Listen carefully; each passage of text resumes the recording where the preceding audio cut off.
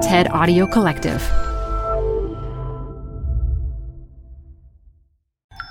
This interview features Congressman Will Hurd in conversation with criminal justice reformer Anne Milgram. Recorded live at TED Salon Border Stories 2019.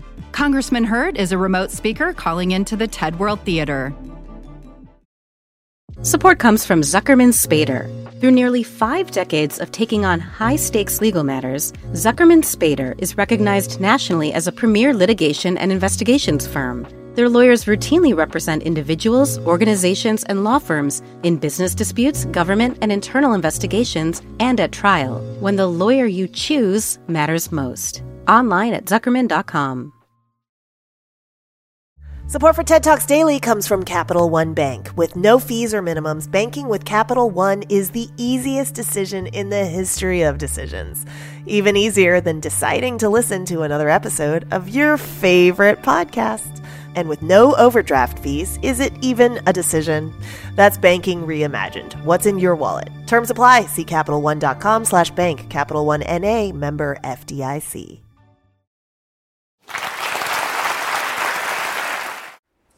Congressman, I was about to introduce you and say a little more. Hey, Ann, how are you? Hi, how you doing? Thank you so much for joining us tonight. We're so lucky to have you here with us. And I've already explained that you're actually in Washington because you're working.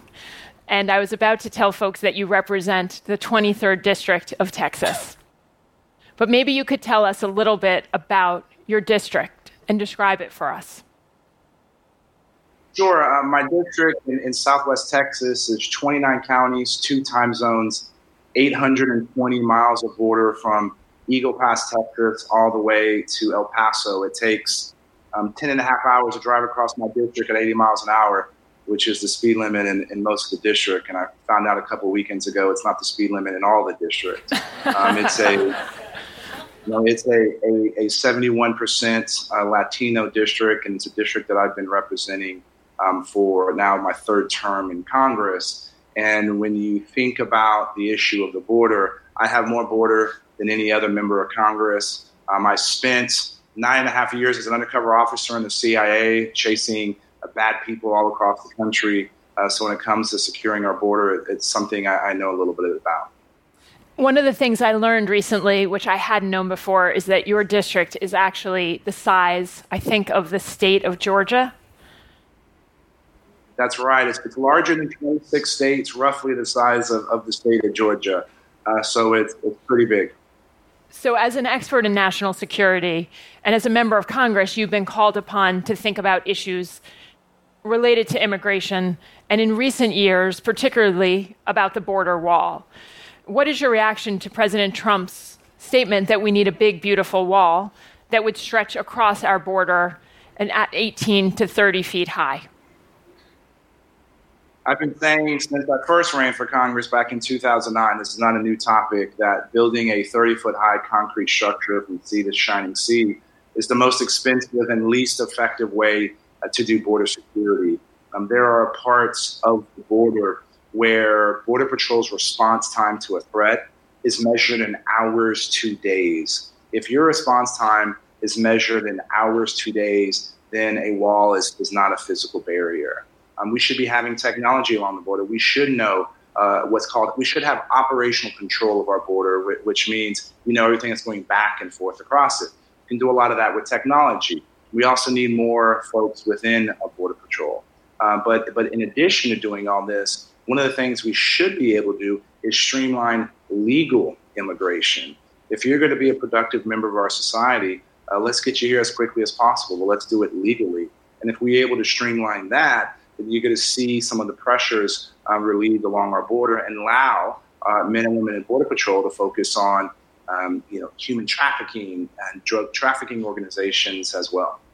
Congressman,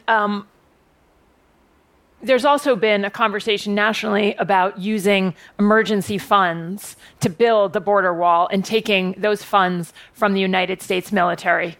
What has your position been on that issue? I'm one of the few Republicans up here that has opposed that effort. We are just now rebuilding our military and taking funds away from making sure that our our brothers and sisters, our wives and our husbands have the training and the equipment they need in order to take care of us in far-flung places. Taking money away from them is not an efficient use of our resources, especially if it's going to build I always say it's a 4th century solution to a 21st century problem. And the reality is what we should be focusing on is some of the other root causes of this problem. And many of your speakers today have talked about that. And some of those key root problems are violence, lack of economic opportunity, and extreme poverty, specifically in the Northern Triangle, El Salvador, Guatemala, and Honduras. What would you? We should be working. I was going to ask what you would recommend the United States government does to address the underlying, what we call push factors or root causes in those 3 countries in Central America. Well, one of the things I learned as an undercover officer in the CIA is be nice with nice guys and tough with tough guys. And one of the principles of being nice with nice guys is strengthen our alliances. We have a number of programs currently in these 3 countries that USAID and State Department is doing to address this violence issue. We know in El Salvador, one of the problems was that the police were corrupt. And so we've worked with the Salvadorians to purge the police, rehire new folks, use community policing tactics. These are tactics that the men and women in the United States of America and police forces use every single day. And when we did this in certain communities, guess what happened? We saw a decrease in the violence that was happening in those communities. And then we also saw a decrease in the number of people that were leaving those areas to try to come to the United States illegally. So it's a fraction of the cost to solve the problem there before it ultimately reaches our border. And one of the reasons that you have violence and crime is political corruption and the lack of central governments to protect its citizens. And so this is something we should be continuing to work on. We shouldn't be decreasing the amount of money that we have that we're sending to these countries. I actually think we should be increasing it. I believe the first thing, and we should have done this months ago, is select a special representative for the Northern Triangle. That's a senior diplomat that's going to work to make sure that we're using all of our levers of power to help these 3 countries, and then that we're doing it in a coordinated effort. We should also, this is not just a problem for the United States and Mexico, this is a problem for the entire Western Hemisphere. So where is the Organization of American States? Where is the International Development Bank? And we should be having a collective plan to address these root causes. And when you talk about violence, a lot of times we talk about these terrible games like MS-13, but it's also violence like women being beaten by their husbands, and they have nobody else to go to, and they are unable to deal with this current problem. So these are the types of issues that we should be increasing our diplomacy, increasing our economic development aid. Please. Those problems. I want to take you now from thinking about the root causes in Central America to thinking about the separation of children and families in the United States. Starting in April 2018, the Trump administration began a no-tolerance policy for immigrants, people seeking refugee status, asylum in the United States. And that led to the separation of 2,700 children in the first year that program was run. Now, I want to address this with you, and I want to separate it up front into 2 different conversations. One of the things that the administration did was file legal court papers saying that one of the primary purposes of the separations was to act as a deterrent against people coming to the United States. And I want to talk for a moment about that from a moral perspective and to get your views. We shouldn't be doing it, period. It's real simple. And guess what? It wasn't a deterrent. You only saw an increase in the amount of illegal immigration. And when you're sitting, debating a strategy, your strategy, if somebody comes up with the idea of snatching a child out of their mother's arms, you need to go back to the drawing board. This is not what the United States of America stands for. This is not a Republican or a Democrat or independent thing. This is a human decency thing.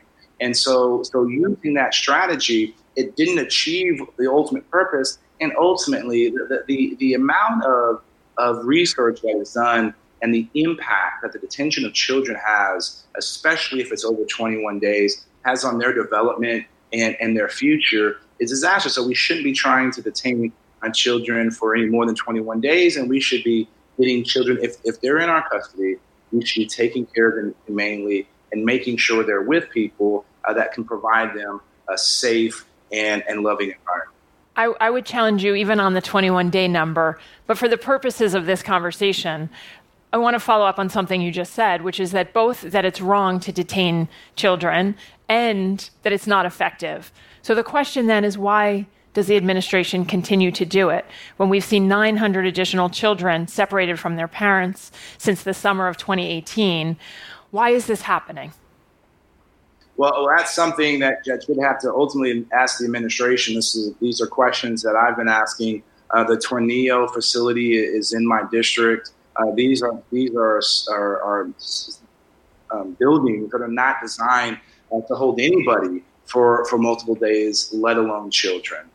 We should be making sure that if they are in our custody, a lot of times for the unaccompanied children, we don't know of a patron or a family member in the United States, and we should make sure that they're in facilities where they're able to go to school and have proper food and health care. And if we're able to find a sponsor or a family member, let's get them into those custody while they're waiting for their immigration court case. That's the other issue here. When you have a backlog of cases, I think it's now 900,000 cases that are backlogged. We should be able to do an immigration hearing within 9 months. I think most of the legal community thinks that is enough time to do something like this so that we can facilitate whether someone or an individual is able to stay in the United States or they're going to have to be returned back to their home country rather than being in this limbo for 5 years. If we think about the asylum system today, where people are coming and saying that they have a credible threat that they will be persecuted back home, and we think about the fact that on average it's about 2 years for someone to get an asylum hearing, that many people are not represented as they go through that process. It makes me think about something that they say in the healthcare space all the time, which is that every system is perfectly designed to get the results it gets.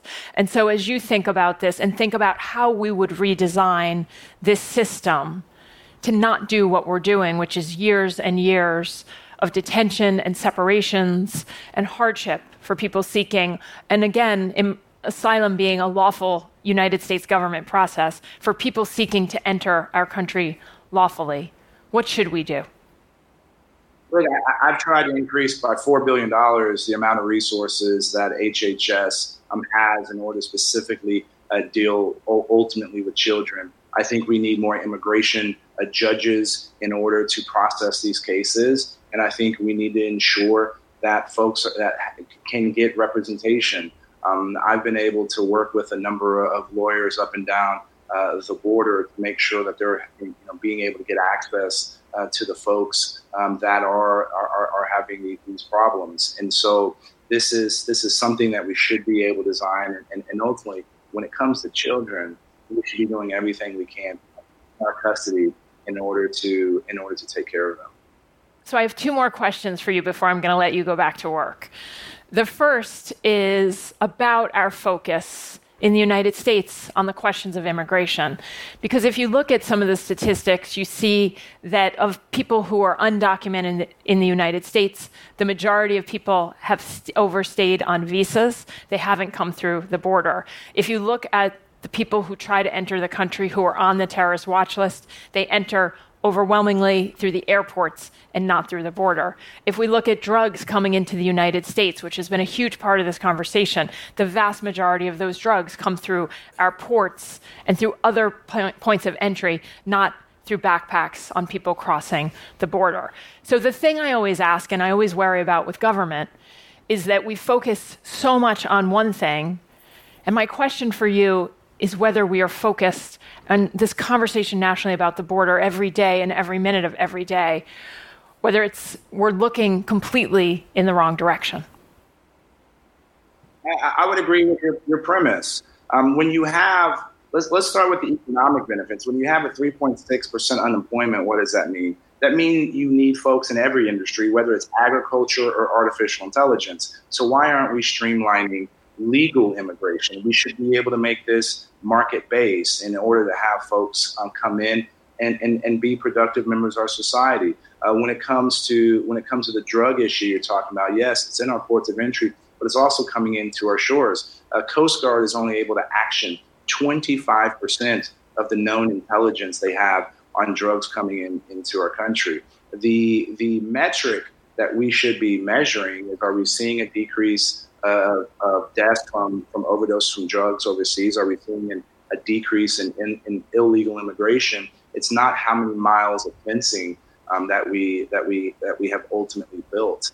And so we have benefited from the brain drain of every other country for the last couple of decades. I want to see that continue, and I want to see that continue with a hard-working drain. And I can tell you this, last Congress, Pete Aguilar is a Democrat from California, and I had a piece of legislation called the USA Act, strong border security, streamline legal immigration, fix DACA, 1.2 million kids who have only known the United States of America as their home. These kids are, I should say, young men and women. They're already Americans. Let's not have them go through any more uncertainty and make that ultimately happen. We had 245 people that were willing to sign this bill into law. It wasn't allowed to come forward under a Republican speaker, and also the current Democratic speaker hasn't brought this bill to and something that we'd be able to pass. So I want to close, and you are perhaps most famous. I don't know if that's fair, but you took a road trip with Beto O'Rourke from your district to Washington, D.C., and you become known for reaching across the aisle and engaging in these bipartisan conversations. And one of the things I've seen you say repeatedly is to talk about how we are all united. And I think when we think about the language of immigration and we start hearing words about enemies and militarization, I think the real question is how do we convince all Americans to understand what you say that more unites us than divides us? Crisscrossing a district like mine that's truly 50-50, 50% Democrat, 50% Republican, it's been very clear to me that way more unites us than divides us, and we focus on those things that we agree we'll be all better off. And now I'm not going to get a perfect attendance award for going to church, but I do remember when Jesus was in the second temple and the Pharisees asked him, what's the most important commandment? He said to love thy Lord God with all your heart, mind, and soul. But people forget, he also said equally as important is to love thy neighbor like thyself. And if we remember that and realize what it would mean and what you would have to be going through to be living in a situation that you may send your child on a 3,000-mile perilous journey because that's what you think is the only thing for their future, is the only thing that you can do to make sure their future is bright. If we all remember that situation and think what we would do in that situation, I think we'd ultimately be better. Thank you, Congressman. Thank you so much for joining us tonight. For more TED Talks, go to TED.com.